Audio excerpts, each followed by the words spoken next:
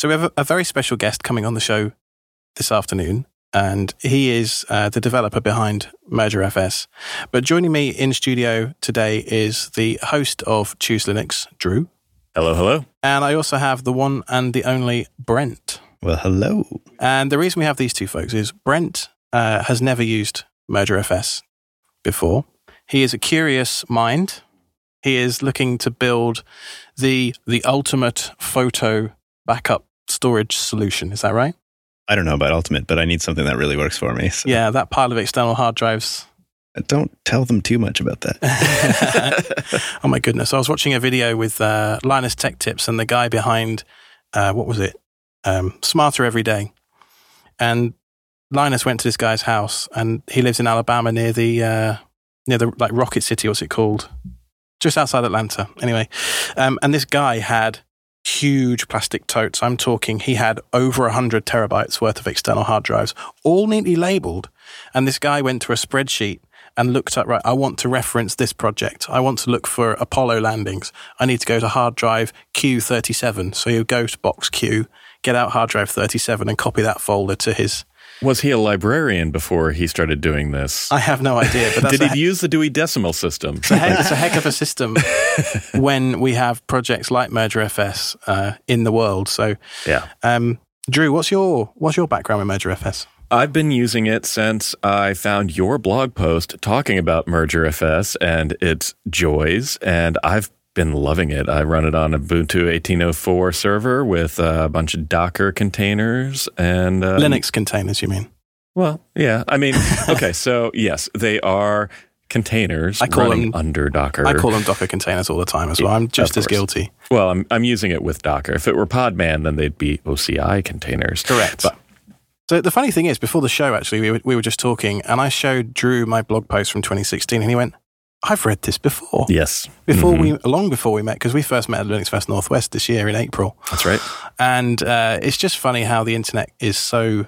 It's such a small community that you never know who you're going to run into. Yeah, it's a little world. But yeah, it's that got me up and running with MergerFS and SnapRate on top for parity. And I am a big, big fan. So I'm really excited to talk to Antonio here. And what do you do with it? Is it mainly media files? It's media, Nextcloud, mail. I got a little bit of everything going on. It's a big, big server with lots of RAM and lots of storage. And so you're not running databases off this thing then? Well, there's a Nextcloud database. Does that count? Maybe not. Yeah, maybe not. I mean, nothing high power. For your container app data, how do you handle that? Do you have a separate mount point? Yeah, so I found that MergerFS wasn't very good with databases, so I ended up moving all of my databases and what I call control for my containers over to an SSD. And then it's just data, just dumb data living on the MergerFS pool, and it does a great job. Write once, read many. That's where it excels. Exactly right. Large, static, often unchanging data sets. And so we've heard from Drew and Brent. I'd like to pull in Antonio at this point, who is the main developer, I think the only developer of MergerFS, actually. Looking through the GitHub, he has 69,000 lines of code to his name, and the rest of the world has about 70. So, Antonio, it's great to hear from you. Thank you for having me. Well, thanks for being on the show. So, first of all, I wanted to ask you, what is MergerFS, in your own words? It's a...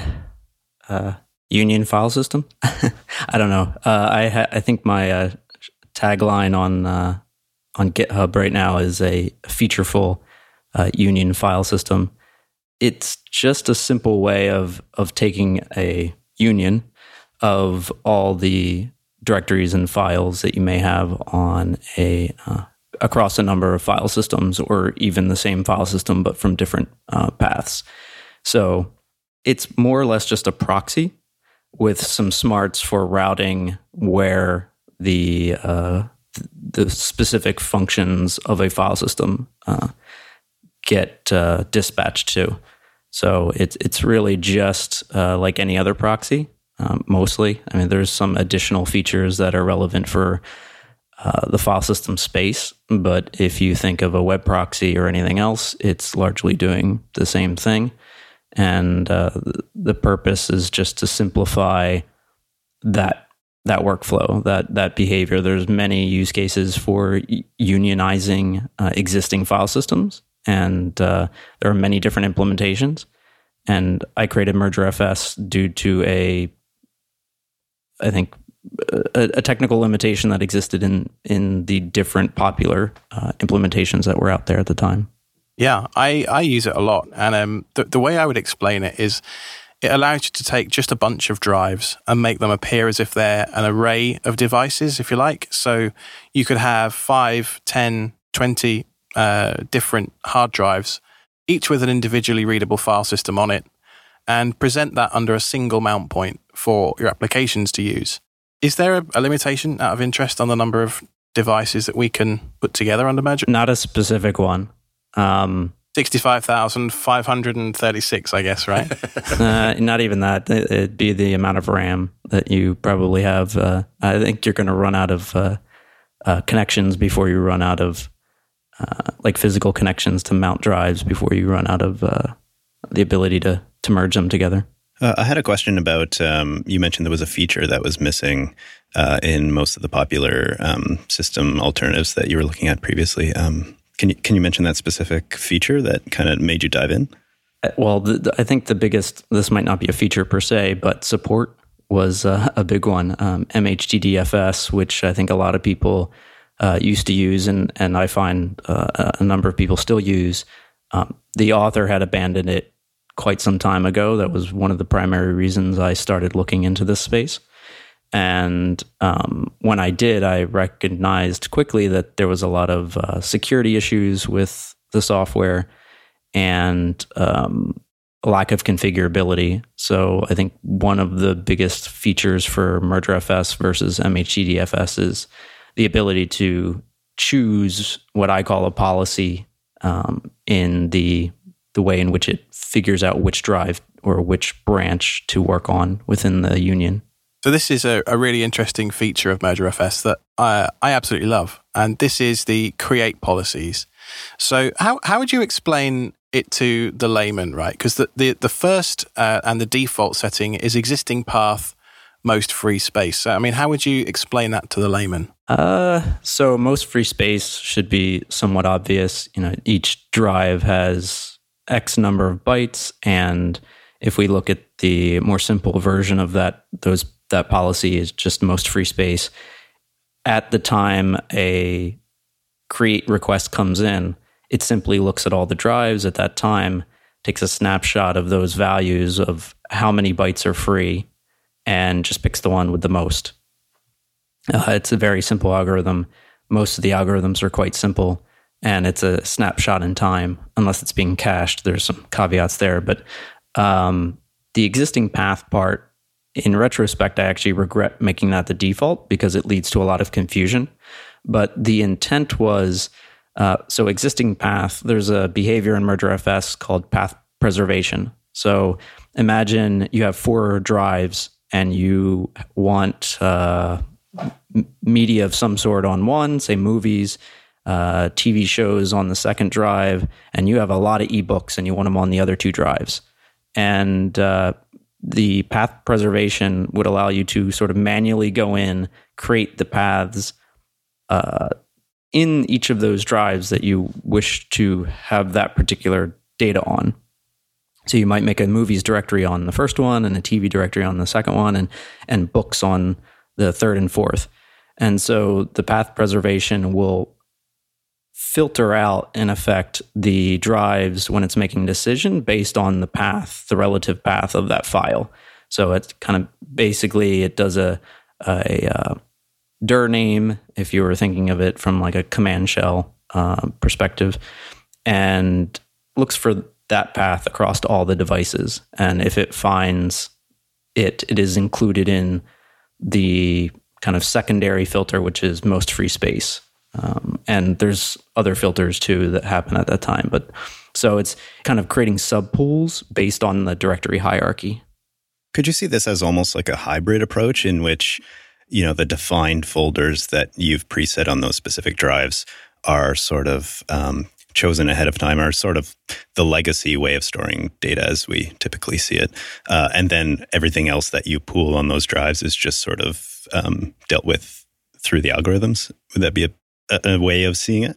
Yeah. I mean, most people, grow out their collection of devices, their storage devices, pretty organically, unless you're a business or whatever.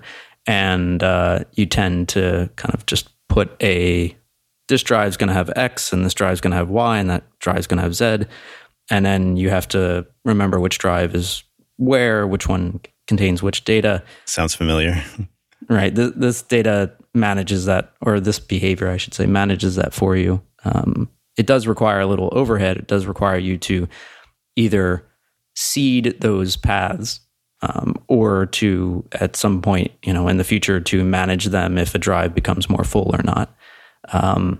And that's why I was saying that there tends to be a confusion, because as default, if you follow through step by step of, if you have a pool of a number of drives and they're all empty, then the first time you create a directory, it's going to end up on one of those drives with the defaults. And so a lot of people get caught up and they're like, oh, I just copied over a huge amount of data to my pool and it's all going to one drive. And that's because the very first make-dir happens on one drive and they all had the same amount of space free effectively. And then that one path is then used for, all the subdirectories are associated with that path. So it's something I can't really change now because it's the default. But if there's a MergerFS 3, I might change that. If you were to change it, what would be your preferred default now? Just most free space. I think the average person using MergerFS that's what they're expecting. Some people would prefer percentage-wise or least free space or whatnot, but I think most free space is kind of the common expectation. I think that's wise. I'm a MergerFS user myself, and I was a little taken aback when I first discovered that it was not using least free space or most free space, and ended up switching to that and then balancing the drives, which leads me to another question. Is there a particular reason that you decided to keep the MergerFS tools separate instead of including them in the base package? Mostly the release cadence and the language. So MergerFS is C++, and the tools, they're written in Python 3, and the reason there is just they're doing very simple things. It's kind of easier to get off the ground, and I wanted the tools to be more easily manipulated by third parties, because it really started as examples of how to accomplish certain things out of band so that they didn't have to be in MergerFS.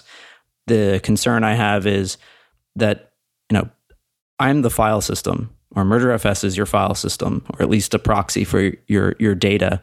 And if I ever screw something up in MergerFS, I can screw up your data.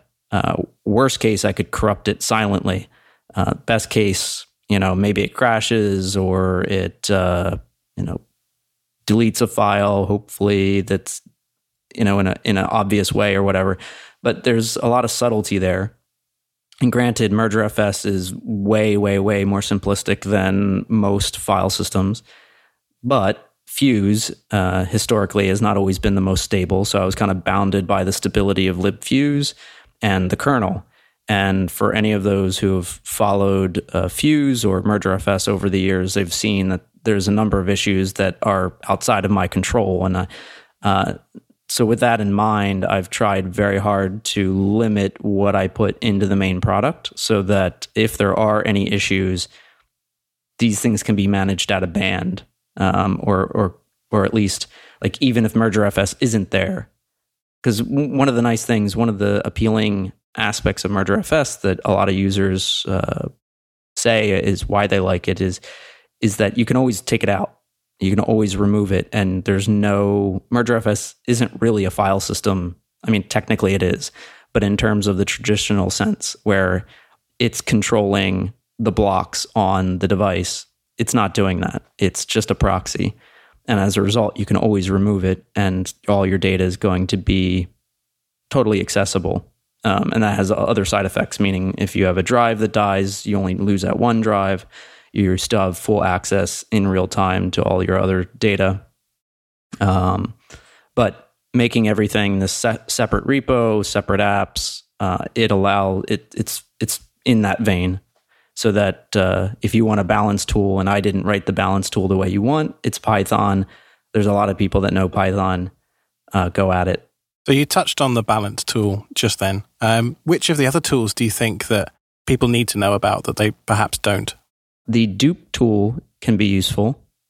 So it allows you to point at a directory or a file and give like a number of copies that you want, and it will find the drives with the most free space and uses rsync under the covers, because I'd rather than trying to create all that very solid logic of copying files safely, I just leverage rsync. But Python is orchestrating that, and it will go and find a drive, make n copies, and it'll just kind of recursively go through the path that you have instructed it to. That's quite useful if I know a drive pool has the ability to replicate across a number of drives. MergerFS doesn't, and in some ways that's purposeful, but this kind of allows you on a schedule to do something similar. There's the FSCK tool, which I don't think I've updated in quite some time, but a lot of issues with MergerFS come down to permissions, and that tool can help suss out some of those permission issues. For instance, if you have two relative paths on two different drives that have different permissions or owners, then it can help you find that. I ran into that issue the other day, actually. So I now know how to fix it. Thank you. Yeah. One of my coworkers has for a long time complained that I allow there to be inconsistencies on the underlying drives. But the problem is, with it being a file system, you really don't have a good API or mechanism for reporting that you found these inconsistencies. And while I could, in effect, just when I notice it, report it in some log somewhere, why add that to the main product and complicate the code when it's just as simple as to write something in Python that just does an audit once in a while? Usually the only time you need that is when you're mucking around underneath MergerFS, or you're adding in pre-existing drives. So it tends not to be something you need that often, but I think it was the first tool I wrote. I guess the other question there is, could the file system just be doing that, since it has, maybe that's a job it should be doing as well? So MergerFS really needs to be running as root, and certainly I could go and change permissions or change owners or whatnot and try to make them consistent. But what's the heuristic, right? So if you have 4 drives and 3 of them say it's owned by nobody, and the fourth one says it's owned by root, what do you choose? Do you choose the one based on the policy for stat? Do you do it based on a different policy for a different function? It's not really clear. And to try to make it configurable adds like a whole nother level of configuration to the product that would almost never be used by most people. I wanted to touch on the fact that you say that it's safe to run as root, and I was just wondering if we could talk about the security of it a little bit. I'd like to know a little bit more about what safeguards you have in place for that. Sure. I mean, there's a section in the docs which I try to recommend everyone look at the MergerFS docs. I have a long career in software development, and documentation tends to be very crappy for most products, and I spend a lot of time working on docs. So when in doubt, first check the documents. From a user to the developer, I'd just like to say a huge thank you. It makes such a difference when someone puts this much effort into the docs. So yes, please, if you're listening and haven't read them and are interested, go take a look. And these are some of the best written docs I've seen in any project in a long, long time. They are really fantastic and robust. So yes, thank you. Thank you. That said, I am biased. It is my software, and I've been using it for a long time, and I'm very intimate with systems level development. So if there's anything that is unclear for some Linux newbie, which that tends to be the issue, feel free to contact me. There's all my contacts are also in the documents, so I'm happy to try to reword anything to make it more clear. But back to the original question. So there is a section in there where I go over this relative to MHDDFS. So MHDDFS could be run as root, and in fact generally expected you to run it as root if you were only ever running stuff as one user ID, then you probably wouldn't ever notice if you didn't run it as root. But in the code, there are very explicitly assumptions that it has the ability to chown or chmod any random file. And the way it worked was, let's say it creates a file, it would create the file as root and then change the owner to whatever it was supposed to be, based, because the way Fuse works, you get an instruction or a command from the kernel, and part of the payload is to say, this is the PID it came from, and this is the user ID and the group ID and some other metadata. And so you know who has made this request on the other side from the client app, and MHDDFS would simply chown or chmod the file after creating it as root. Now, from a security perspective, that's not actually a bad idea. However, that leads to non-POSIX standard behavior, because if you're root, you cannot,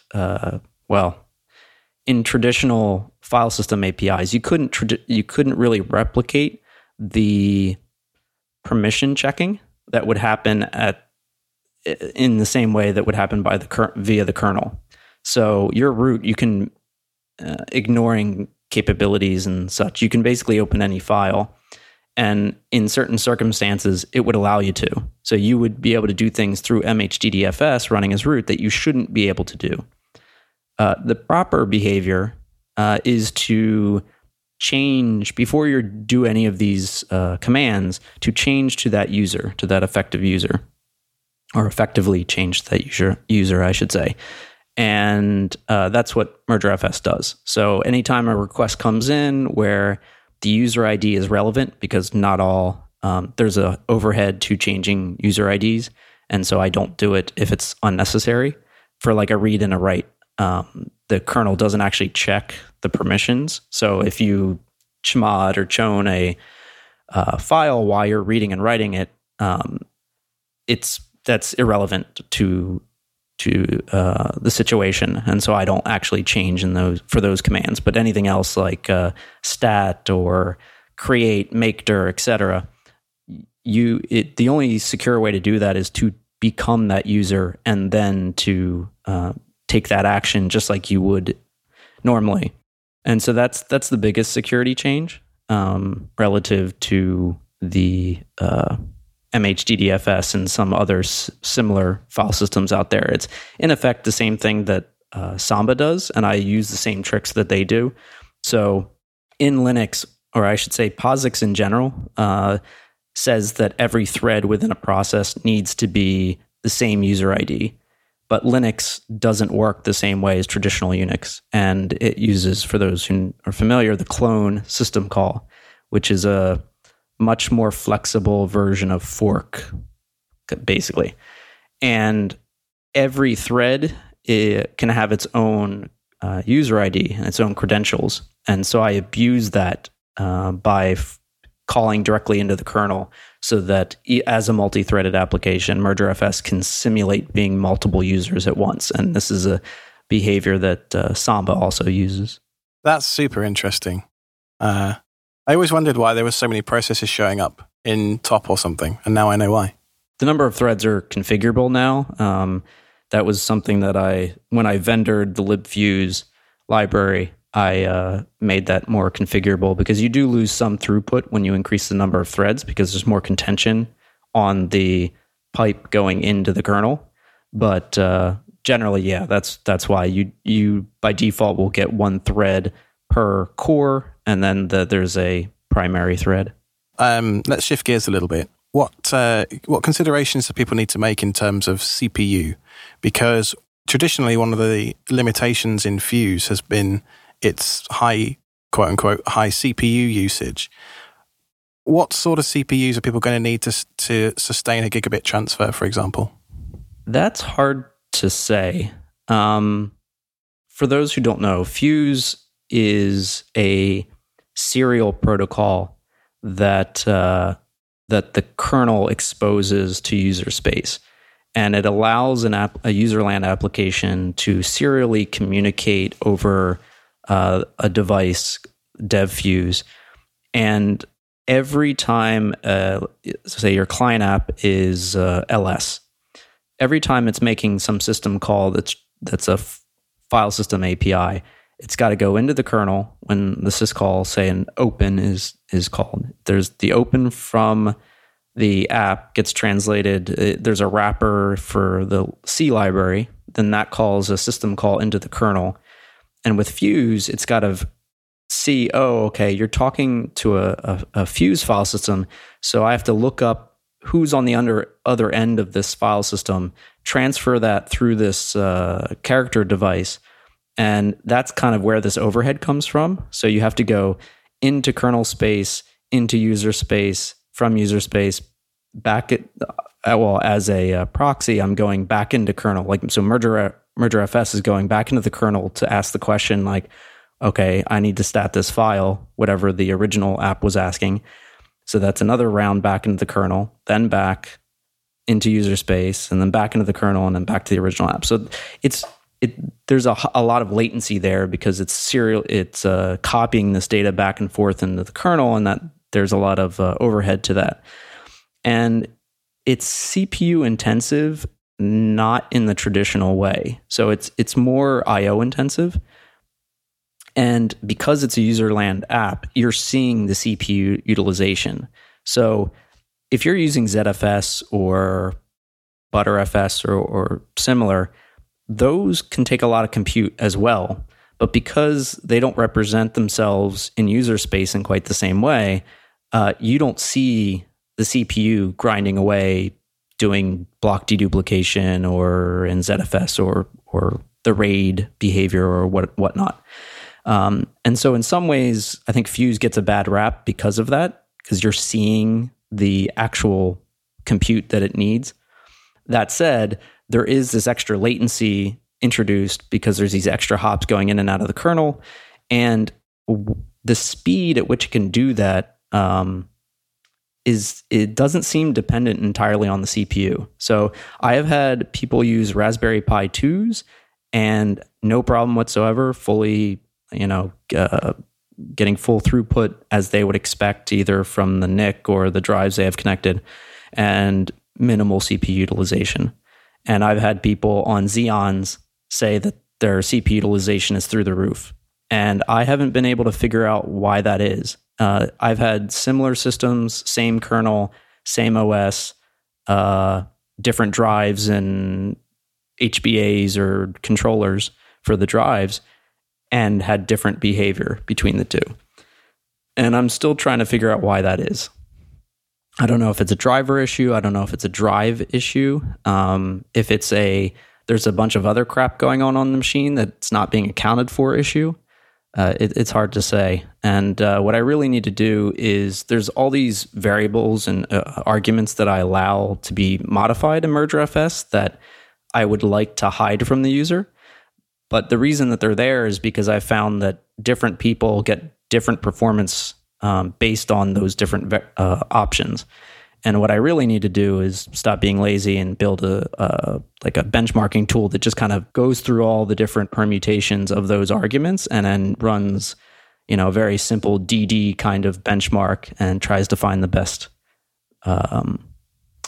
permutation of values. You heard it here first, folks. MergerFS 3 is going to have a built-in tool for testing performance. Nice. So I had another question for you. How long has MergerFS been around, and what was your motivation really to create it? I know you touched on that at the beginning with the lacking features in other products, but just curious, really. Sure. How long it's been around? We'd have to check GitHub. It's been longer than I'd probably say. Because, for instance, this other tool I have, BBF, that I've been working on recently, which is a tool that is kind of bad blocks plus HD parm, plus some extra features. That tool I thought I wrote like a year ago, and it turned out I wrote it 3 years ago. So my memory's not so good. Yeah, time flies. It really does. But I guess a little backstory is that I've always been a media collector. So in the 80s and 90s, I had all the CDs and all the movies. And once it became financially viable to store digital media in bulk, I started doing so. And I had a iRiver H340 with all my OGG level 6 encoded, or OGG Vorbis level 6 encoded music. And I had to immediately when I bought it, I bought an upgraded hard drive on the third party and took it apart and upgraded the hard drive to like 60 gigs, I think it was, just because I had a bunch of music and I wanted all my music in one spot. And as my music collection grew and hard drive prices declined, I started ripping my DVDs. And I never liked the idea of transcoding it to some other format, especially because even if you're not someone who's ripping and then selling, which I don't, I just have tons and tons of CD holders, DVD holders up in the closet, but just re-ripping stuff is a pain. And so I ended up slowly building this hard drive collection. And it became, as soon as I got to a point where one hard drive couldn't hold the full collection of certain type of media, it got really annoying. And that's when I started looking for a solution, which led me to MHDDFS. And because that was so simple to do, and I wasn't going to spend the money for a RAID setup or whatever. I think we both used MHDDFS for a while, because before I used MurderFS, I used MHDDFS and AUFS and Unraid for a bit too, and I even tried FreeNAS. And then your tool literally came out of nowhere. I've just found the first commit. It was March 2014. Yeah, and I had a coworker who was also using MHDDFS, and I was a data hoarder. And oh yeah, I love that subreddit. Do you?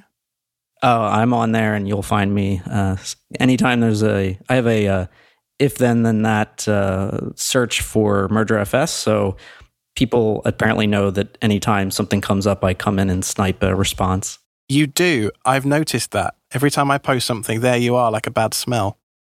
Yep. So what does your home server look like? How many terabytes are we talking? I have... I do have a wiki page on the MurderFS GitHub account or whatever repo, and I invite people to go there and add their own home setup. Mine's on there. So I have currently... So I just redid my system. So I actually don't have that fancy of a setup, though I do have a lot of storage. So I used to just have a 4-port eSATA AS Media based eSATA controller card, and then I had 4 IC dock port multiplier 4-port enclosures. They fit well in my entertainment center. I don't need a lot of throughput. It worked. But when it doesn't work, it really doesn't work, because unfortunately port multipliers don't handle failing drives particularly well. And so just about a month ago, I decided I was fed up, and I bought a old LSI 9201 4-port 16-port HBA, and I bought 2 generic 8-bay 3.5-inch drive enclosures. I assume you flashed that LSI thing to IT mode. Yes. And these enclosures, I linked to them on the wiki page. I'd never come across them before. They're basically if you've ever seen an 8-port SANS digital, it's that enclosure, but without a backplane or anything. And so it's pretty bare bones, but at $70 shipped, it's pretty nice if you're just kind of putting your own thing together and you don't have rack space, which I don't. I'm in a Manhattan apartment downtown. So I bought 2 of those, and I bought 4 mini SAS to 4-port SATA connector cables, and just fished the wires through and hooked it all up. And that's what I'm on now. It works. It's way more stable. So I have, I have 12 8-terabyte drives. I have a few thrown in there that were like dying drives, like a 1, a 2, 1.5, something like that I'm using as guinea pigs for my hard drive tool. And then I have the audio isn't bad, or how loud the drives aren't that bad. They're all sitting in my living room. And I'm in Manhattan. There's a lot of outside noise, so it kind of all drones together. It's not the biggest of deals. But in terms of heat and the noise, especially from the fans, gets annoying at times. I have updated the fans, so they're less awful. But in any case, I've kind of started moving to 2.5-inch 5 terabyte drives. The Seagate, I forget what the serial numbers are, but in any case, they're the only 5 terabyte 2.5 drives out there. They're reasonably priced per terabyte, and I've started using those. So I have 3 of those now, and so my total capacity is around 100 terabytes, and unfortunately, it's almost full. So that's really impressive. Do you have any kind of parity on there? I don't. So I used to use SnapRaid, but I was using CrashPlan. So if you look in the Trap Exit GitHub account, you'll find a repo that's just examples on how to set up different environments, different storage environments, and how to use different tools for maintenance and formatting and et cetera. And you'll notice that there's numerous mentions to CrashPlan, which I still technically have a CrashPlan plan, but I haven't been using it much lately. And for those who don't know, they were kind of the last, maybe kind of still are, besides, I guess the only cross-platform, fully unlimited backup service, like true backup service, not a cloud kind of data source like G Drive or Dropbox. And so I know a lot of data hoarders, including myself, use that for years. But the company I don't think is doing that great or whatever. So that was kind of my backup plan, because it once I successfully backed up all my data, that was fine, right? Because I also have another tool called Scorch, which is used to find bit rot. So if I ever lost a file or a drive, if I ever found bit rot, I could just restore it from CrashPlan. And because it was true backup in the same way that maybe Time Machine or snapshots in ZFS or Btrfs are, then it really wasn't a big deal. I really didn't need parity or any sort of backup like SnapRaid. When that started giving me a problem, mostly because they store all their data when they're scanning your drive in memory, and so you need a ton of RAM to scan, and the more data you have, the more RAM you need, and it just doesn't scale well. I did move to SnapRaid for a while, but I realized that if I had a different backup service, then I could get rid of that again and get that storage back, which at the time I really needed, similar to now, I guess. And so I kind of got off of SnapRaid at that point when I found a better backup service, which is I use G Suite now and rclone, and that works quite well for me. Very well. Yes, I use that myself as well. So you mentioned snapshots just then. Is there any technical reason why snapshots couldn't ever make it into MurderFS one day? Is that something you might consider adding at some point? It would have to be based on top of existing technologies. Like the underlying file system would have to support it in some way, because there's just too much going on there for me to replicate. I do have a number of optimizations that I really don't talk about because you wouldn't notice, but if you've ever used the GNU CP tool, right? Like CP, you're copying a file around. If you look in the man page, there's the reflink argument. And so certain file systems like ZFS, Btrfs, and new versions of XFS have this reflink thing. So this copy on write, the ability to say that this file and this file use the same blocks. And so if you're going to copy a 10 terabyte file, it can happen in a second, because it's really just making references to pre-existing data, which is how snapshots work. And so in MurderFS, when it is needing to copy a file from one location to another, and there's a few situations where that may occur, it'll try to use those optimized behaviors, and if they fail, it falls back to just traditional, read from one file, copy, and write to the other file. And so I could, in effect, extend on that, and if certain commands were made to MurderFS, I could forward them appropriately to the underlying file system.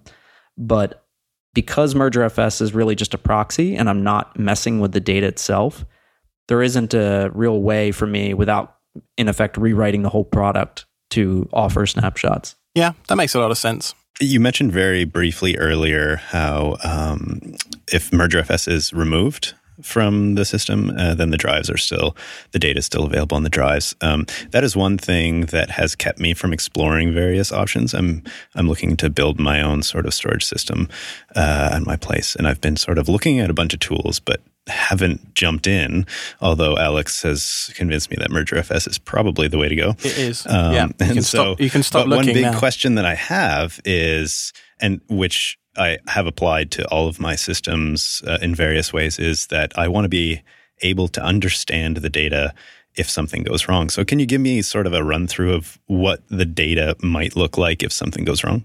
Exactly as you would expect if it was a single drive. Well, I guess to dive into that a little bit, like I know let's say I write a file, it gets sent to the freemost drive. And so if I'm looking at several drives that have a similar folder, for instance. Right. So, in that case, what you're going to have is a federation of that data across those drives, but at a file level, right? So you're not going to be, let's say you've got an album and you've got most free space enabled. That album, say you have 3 drives and there's 10 songs, and they all happen to be around the same size, you might end up with 3 files, and 4 files across those 3 drives.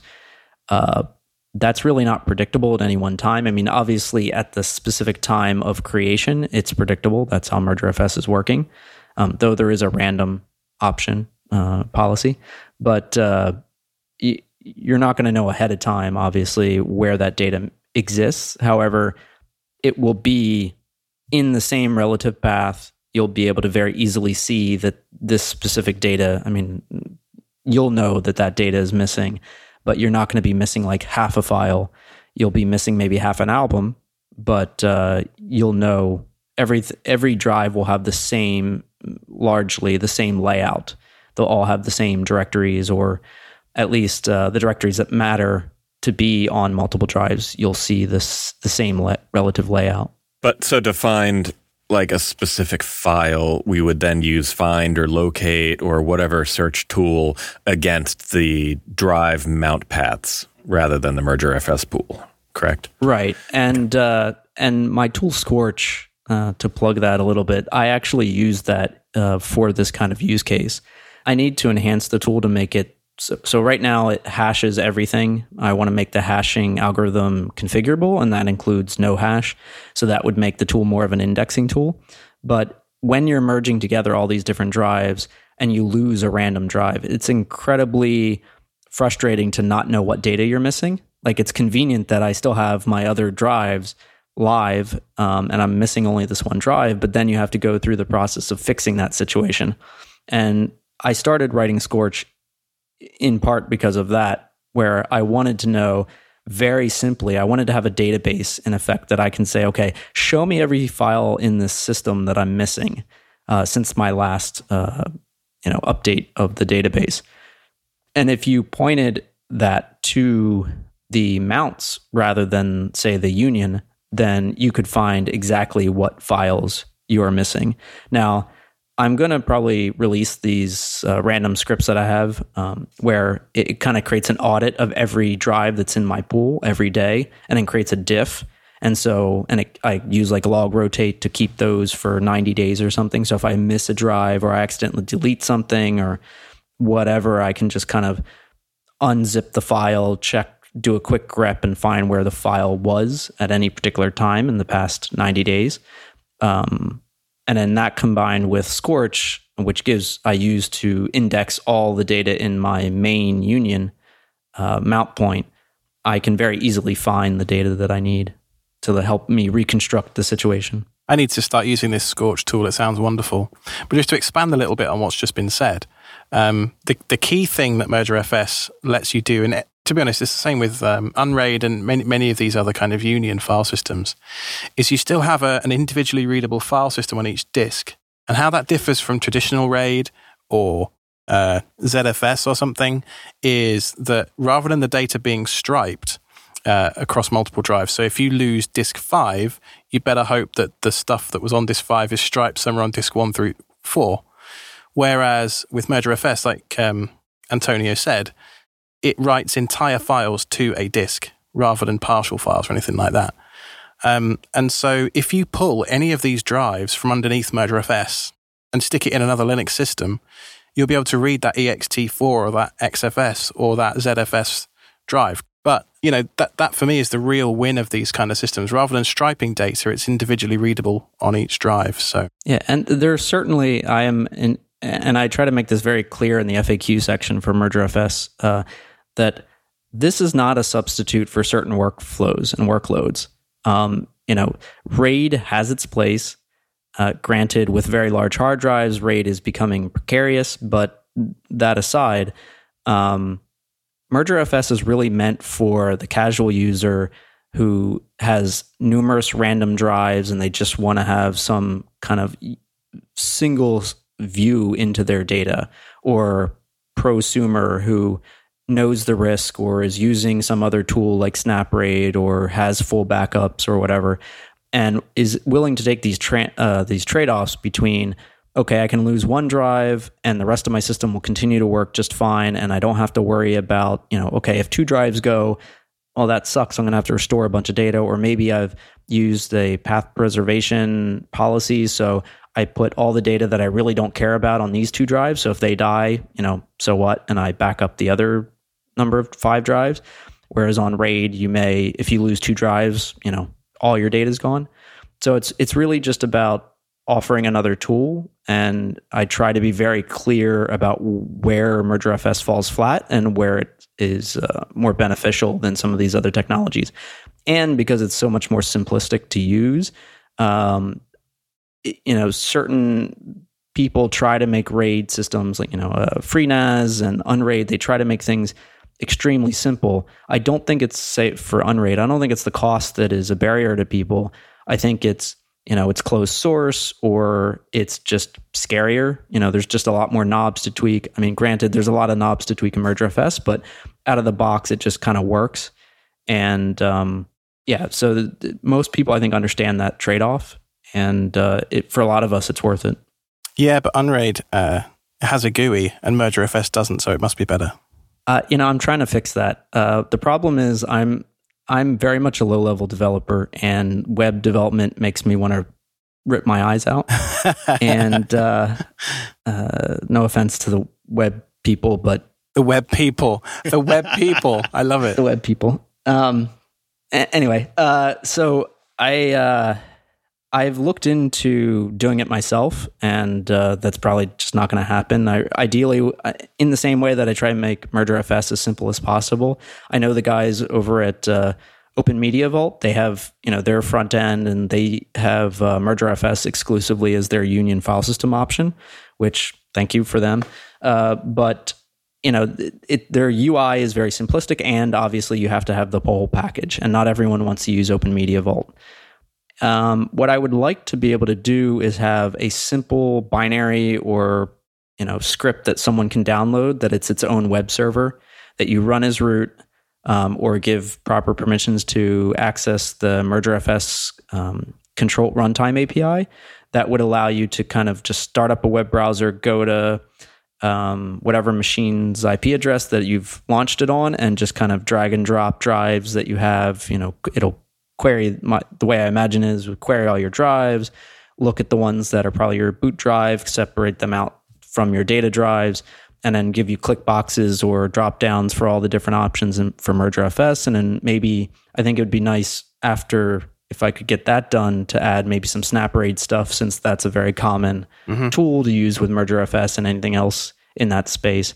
But I do have a number of web developer friends, but none of who are in this space. So I've been meaning to go on like Data Hoarder and Home Lab or any of those subreddits and just throw out a request to see if anyone's interested. I wanted to say thank you very much for joining us. It's been a pleasure speaking with you. And from the community as well, I know that many people are very grateful for all the work you've done on this amazing tool. Do you have any way you'd like to send people to follow you, like Twitter maybe, or plug your GitHub? Yeah, just you can find me. I mean, TrapExit is so that username comes from Erlang. I was a big Erlang, or am a big Erlang fan, and kind of use that as my handle. You'll almost always find any service. If you look up TrapExit, it's probably me. There's a few that aren't, but that's pretty rare. If you just go to github.com/TrapExit, you'll find all my stuff. And I work on all these tools regularly. You can find me on Reddit or email, whatever. Like, contact me any way you wish. I have a Discord as well for those who want to chat about stuff. Yeah, I'm very open. Feel free to contact me any which way. Well, thank you very much. Thank you for having me.